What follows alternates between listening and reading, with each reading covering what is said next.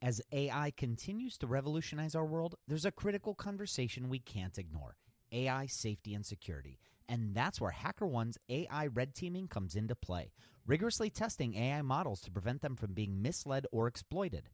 HackerOne employs over 2 million ethical hackers, and 750 of them specialize in prompt hacking and other AI security and testing. So HackerOne isn't just theorizing, they're actively safeguarding AI's future. Just recently, a team unearthed over 100 vulnerabilities in just 2 weeks.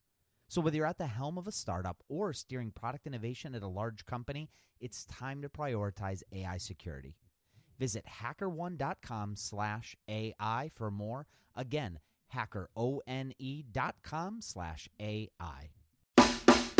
This episode is sponsored by porkbun.com. Porkbun is a refreshingly different domain name registrar that's different from the other ones like GoDaddy or Namecheap. They've got low prices on hundreds of different domain extensions. They've got everything from .com domains to really cool ones like .pro, .dev, .xyz.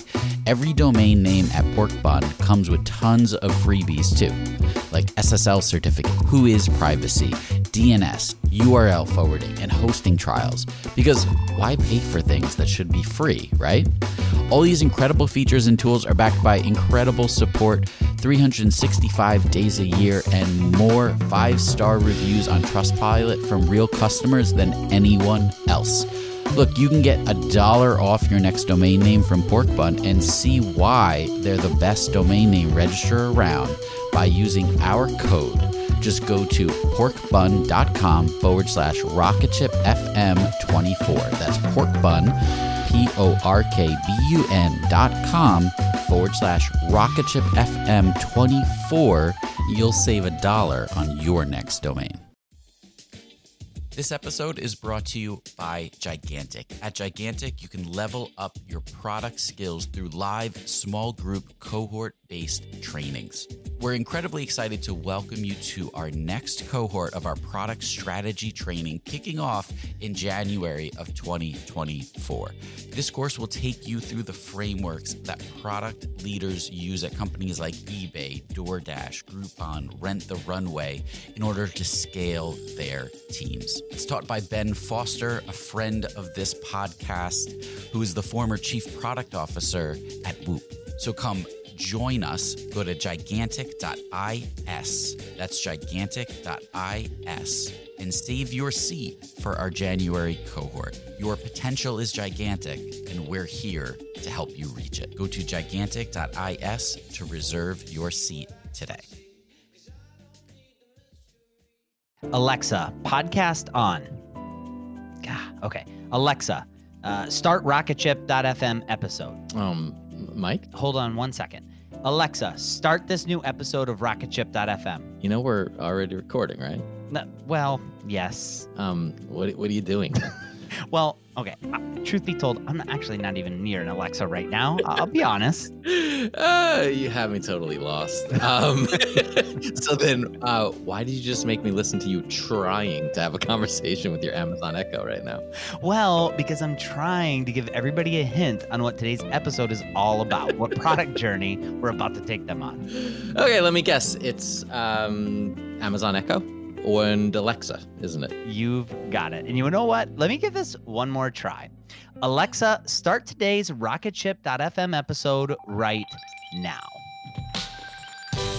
Welcome to rocketship.fm. Rocketship FM is produced in partnership with Product Collective. We are your hosts, Michael Sacca. And I'm Mike Belcito. Michael, 10 years ago, what if I were to tell you that there would be an inconspicuous device placed into most of our homes, maybe in our bedrooms, our kitchens, our living rooms, and these devices, they would just constantly listen to us 24 hours a day. They would just be there, eavesdropping on even our most private conversations. I would think you're crazy. I mean, That's the kind of stuff we read about in espionage thrillers, right? You're right, but wouldn't it be even crazier if we were the ones asking for them and paying for the privilege to have those devices essentially spying on us? It would be, although, I mean, this is the year, what, 2020, I think. Okay, maybe we're spying is a strong word, but devices like Amazon Echo, Google Home, and even smart appliances, these devices are designed to listen to us and provide us with information when we ask or do certain tasks, right? That's right. And Amazon Echo, it was one of the trailblazers of this trend. And we're going to dive into a bit of this product journey of Amazon Echo and Alexa and learn how it all started and where it stands today. So, diving right in, for those of you who, I don't know, maybe haven't been around for the last 6 years or so, we should share a bit more about what Amazon Echo and Alexa actually is. Yeah. And first off, if you really haven't been around for 6 years and are just getting back now, I'm sorry. 2020 is probably not what you were expecting. Maybe go back to where you were for a little bit longer.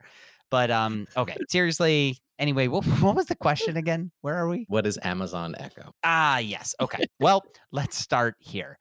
Tech journalist Bridget Carey explains it much better than I could right here in this segment on CNET.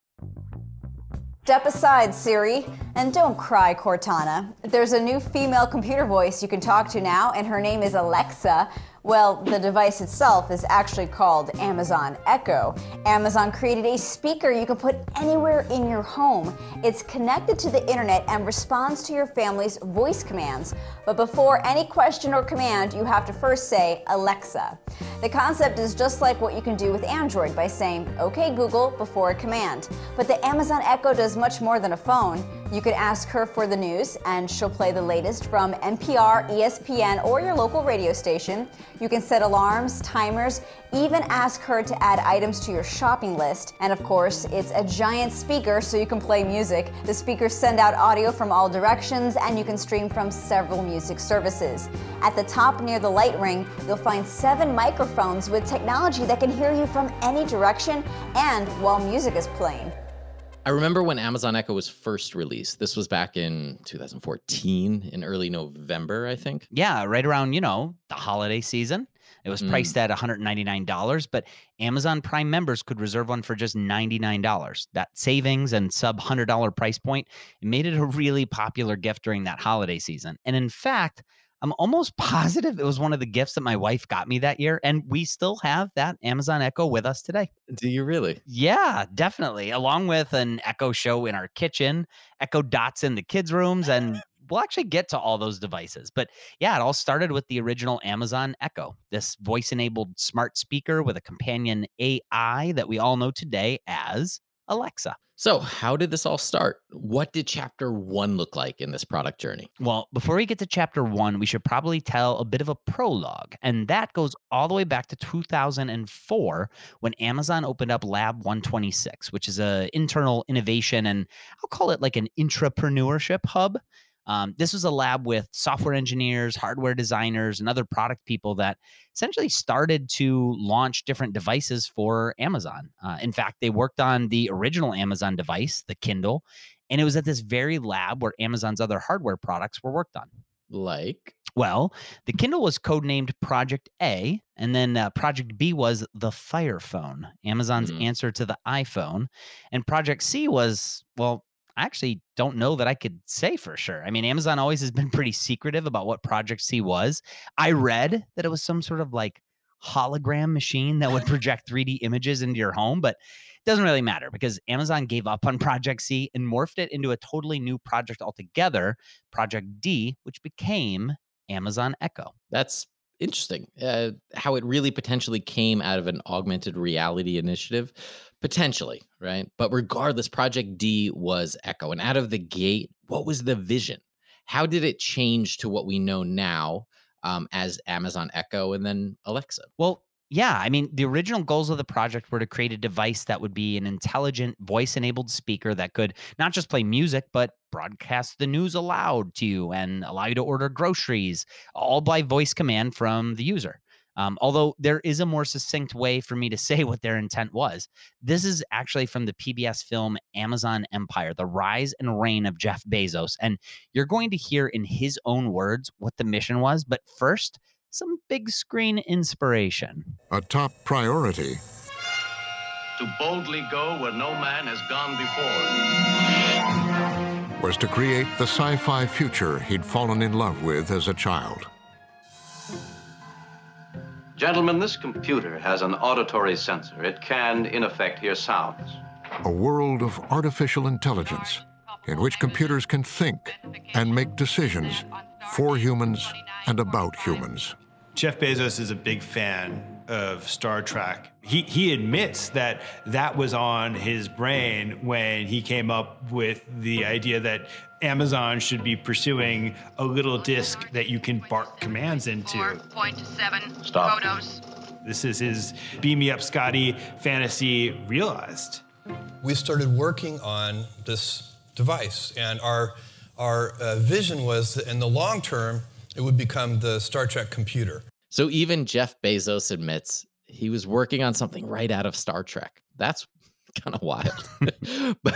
but when did Project D really begin? Well, the work dates back to like 2010. So a good 3 to 4 years before it was eventually released. And there's a reason that it took so many years of development. I imagine it took a while to perfect that technology. Yes, definitely. I mean, in a way, so much of what was entailed would all still need to be invented. So this wasn't like creating a new iteration of a cell phone, which already existed. This is creating something altogether different than anything else that existed. Plus, they already tried to create a new phone, and I don't know, it didn't work out, did it? Yeah. And that actually plays a big factor into the time that it took to develop everything. Amazon's Fire Phone flopped badly.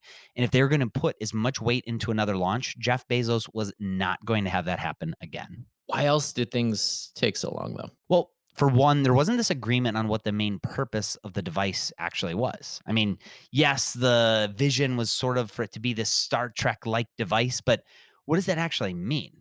For many people internally at Amazon, they could see it being a music listening device that you could talk to. They could wrap their minds around that, but they couldn't wrap their minds around what else it could really do. Except for Jeff Bezos himself, right? From the beginning, he was steadfast that it should be completely integrated into the Amazon shopping experience.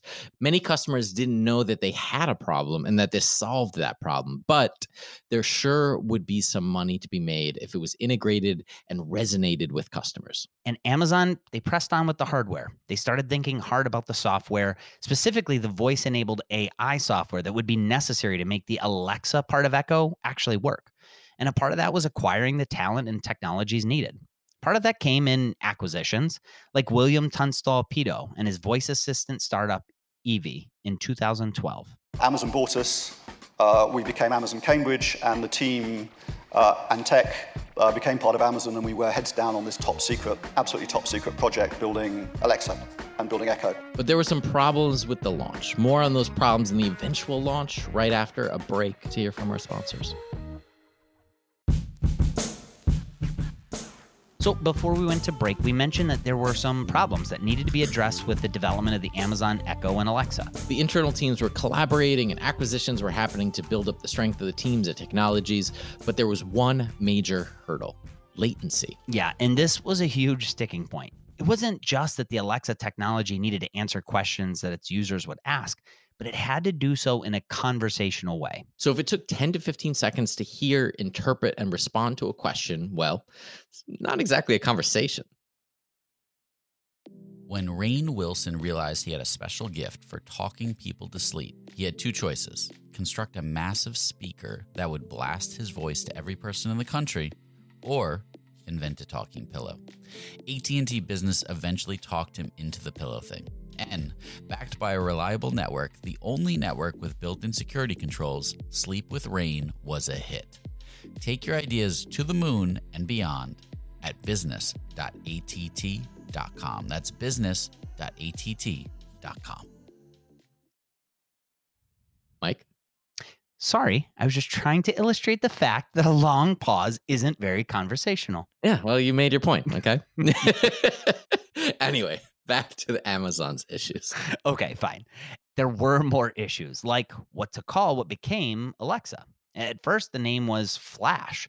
Jeff Bezos even wanted people to simply say Amazon at one point in order to wake the speaker up. But Amazon was a commonly used word. Inadvertently waking up the device would cause problems if it happened all the time, right? Yeah. And then there's the issue of relying too much on music at first. So music was this simple, out-of-the-box use case. Everybody could wrap their minds around it. It made sense. But if they relied too much on the music use case, it'd be seen as just that, a speaker to play music.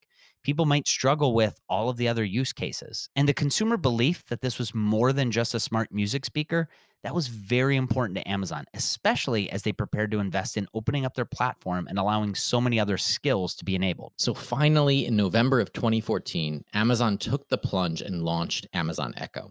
With its Alexa AI technology built inside, here's Local 12, a CBS News affiliate in Cincinnati, reporting the launch. Amazon unveils a device that is part speaker and part voice-activated personal assistant. Echo is a wireless speaker that is always listening. It has a voice assistant called Alexa, just like Apple's Siri.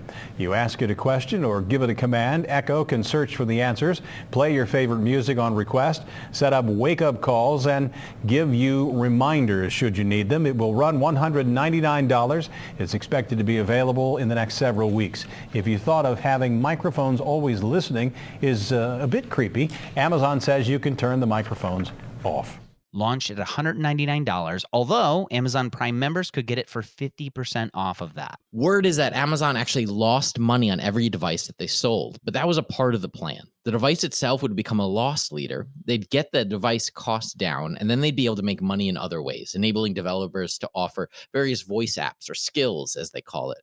Better connecting homes into the Amazon store. There was money to be made for sure. That first holiday launch saw over 600,000 Amazon Echo devices sold.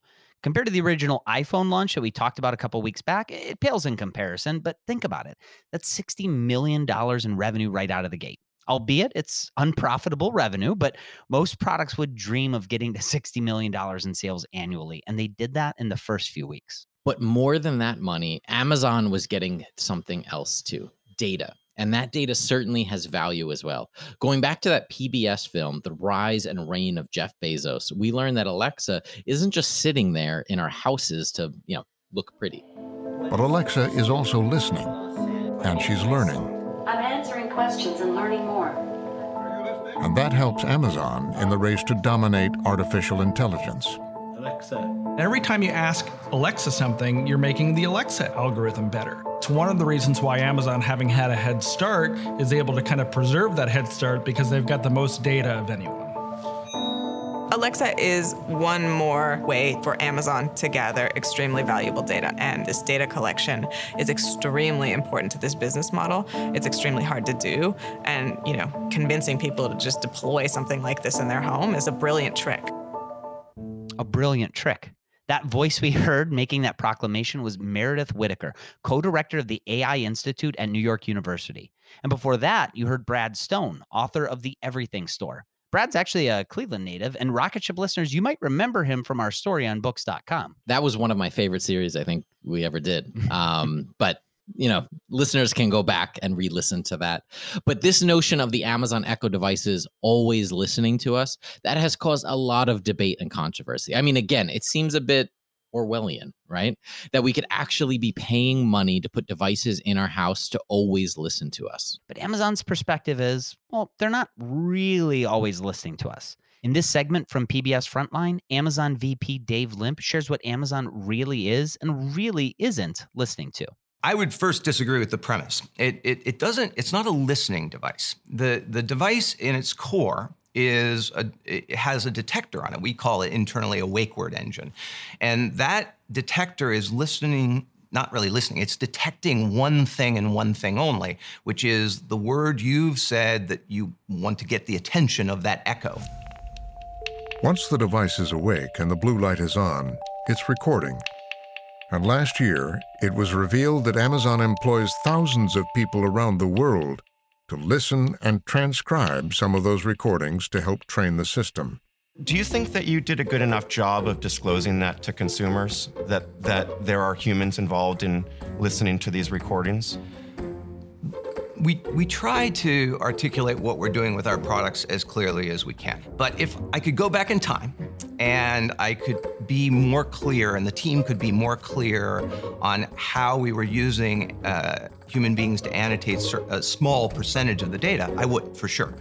What I would say, though, is that once we realized that customers didn't clearly understand this, and within a couple days, we added an opt-out feature so that customers could turn off annotation if they so chose. And then within a month or two later, we allowed people to auto-delete data, which they also asked for within that time frame. You know, we're not going to always be perfect, but when we make mistakes, I think the key is that we correct them very quickly on behalf of customers. So they're not listening, they're detecting. All right. Yeah, and there are some human involved who may have even transcribed some of your commands to Alexa. So, of course, as Amazon will say, that's all in the name of creating a smarter engine for Alexa. It's all so they can better serve the customers. Yeah, to be fair, though, they've responded to this criticism, as Dave Limp noted, and let's face it, did any of us really think they weren't doing something with all this data? Anyway, where do things stand now? I mean, we're now 6 years past the initial launch, and what's changed? What's new for Amazon and its Echo line of devices and the Alexa personal assistant?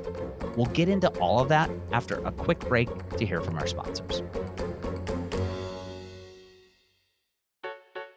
Before the break, we learned about the story of launching Amazon Echo and Alexa, and what concerns creeped up when people realized that these listening devices... Yeah, remember, they're not listening devices. Right. Okay, so anyway, what concerns creeped up when these not listening devices started listening to us? But where do things stand now? How has Amazon Echo and Alexa progressed? Well, for one, they're launching new products, like this product geared towards senior citizens. The new Amazon Echo has everyone asking Alexa for help. Alexa, what time is it? What the hell is wrong with this blasted thing? Amanda! But the latest technology isn't always easy to use for people of a certain age. These kids done bought me a busted machine again. Odessa! That's why Amazon partnered with AARP to present the new Amazon Echo Silver, the only smart speaker device designed specifically to be used by the greatest generation. It's super loud and responds to any name even remotely close to Alexa, so they can find out the weather. Allegra, what is the weather outside? It is 74 degrees and sunny. Huh? It is 74 degrees and sunny. Where? Outside. What about it? The temperature outside is 74 degrees and sunny. I don't know about that. Wait, that's not real? No. Okay, that was a sketch from Saturday Night Live, and yeah, that is fictional. But there definitely have been real advancements. Like? Well, how they opened up the entire platform and made it much easier for developers to create new skills that could be used with Alexa. Want to design a product that'll let Alexa turn it on and off through your user's voice commands? You could do that now. Do you want to design a skill that will read, say, storybooks to your kids at night? That's possible too. Here's Mike George, who was the VP of Alexa at Amazon, talking with Jordan Crook at TechCrunch Disrupt. We opened up the Alexa voice service with two SDKs, the Alexa Skills Kit. That lets people who have existing apps or services voice enable those services without having to understand ASR, NLU, deep learning techniques, neural networking. We just try to make it easy for them to take apps which historically required some form of physical input and interaction and just voice enable them. The other SDK that we launched was called the Alexa Voice Service, and this is largely for people who have applications, services, or hardware. And the hardware could be, consumer electronics, TVs, whatever, appliances, automobiles, and take that entire Alexa voice experience and embed it in their own equipment or apps. So they continue to invest in the technology, opening things up for developers. As a part of this investment was an actual VC fund, the Alexa Fund, with over $200 million in capital committed to making 90 investments to date. Yeah, and sales, by the way, it has certainly picked up over the years. I mentioned how there were a few 100,000 devices sold in that first holiday season back in 2014. Well, by just 2017, Amazon was selling over 26 million devices. In 2020, Sales were expected to double from that point, with over 50 million devices projected to be sold. But it's not just the same Amazon Echo that was unveiled in 2014 that exists today. Now there are a whole range of Alexa-enabled devices designed to play a role in different places in people's lives. Here's David Limp again, this time speaking at the 2019 GeekWire Summit. The place we focused on for I'd say the first 4 years of the evolution of Alexa had been the home. And the home, from our standpoint, was under-invented. You know, if you thought about how fast invention was happening in your car with automation and sensors, and you thought about how fast your phones have evolved, they've gotten thinner and bigger screens and a lot more sensors and better cameras. In some ways, the home had been ignored, in our opinion. And so what we really concentrated on for the first 4 years, with both Fire TV and Alexa integration there, and then Alexa, as you said, in smart speakers, and now things with displays, Echo Show, was to how do we bring the home closer to a first-class citizen. And so, you know, to give you a sense of it, it's, you know, now on any given week, people interact around the world billions of times with Alexa. So that has taken off. That's here, and we're pretty optimistic about its future. But about, I'd say, 12 to 18 months ago, we started getting requests from customers of, well, we love using Alexa, our family loves using Alexa, how can we take it to other different places? And so what you're starting to see us now, either through integrations with automobile manufacturers or some of the new products, Echo Buds or Frames or Loop, which is a Ring, we're starting to experiment with what does it mean to have Alexa on the go, and where do customers want that same ambient-like user experience, again, that's different than their phone, but with them out in the world around them. Car is a good example. You don't want to pull out your phone. You don't want to text while you're driving. Please don't do that. And but if you wanted to send a message, or you just want to get the weather, you can just ask Alexa and she can respond. So let's break down some of what those new devices are. There's the Echo Dot. These are small mini versions of Echo, basically a small voice command speaker that could live anywhere. They're inexpensive, as low as $50. There's also the Echo Show, which has a touch screen attached to it, allowing you to ask Alexa to pull up a news segment, show a recipe, or maybe just call up a picture slideshow to play. There's the Echo Glow, which is a big glowing orb, perfect for a kid's room, and lets you use your voice to change the colors. Echo Buds, smart-enabled Bluetooth earbuds. So it can feel like Alexa is right inside your brain. Pretty much, yeah. And we haven't even covered them all. I mean, there's a smart plug, a wall clock, a Ring with a microphone built in. Even the Echo Frames. These are glasses where you wear to get notifications and give commands to Alexa, who in a way is now right in your face. And this isn't even a Saturday Night Live sketch. I mean, all of these are real. And that really brings us to today. Yeah. So, Michael, this product journey, it's obviously going to continue for probably a really long time. And who knows what new Amazon Echo and Alexa enabled devices are coming next from Amazon. I mean, let me ask you, what do you think will be launched in, say, 2021 or 2022? Maybe the Echo COVID vaccine? I can't believe you went there. I did just go there, didn't I? Maybe I shouldn't have went there. I don't know. Thanks so much for listening to Rocketship.fm. Rocketship FM now has a premium ad-free feed. All you have to do is go to glow.fm/rocketship and subscribe. It helps support the show, and it gives you an ad-free experience. You actually get an exclusive feed that you can listen to on iTunes or wherever you listen to your podcasts. Yeah, and Rocketship FM is produced in partnership with Product Collective, which is a community for software product people. Product Collective is also the home of Industry, the product conference, industry virtual workshops, and one of the largest Slack groups for product people anywhere. And we're also on the Podglomerate Network, so a huge thanks to Podglomerate. You can listen to all the Podglomerate shows at thepodglomerate.com. We'll see you here next week on Rocketship.fm.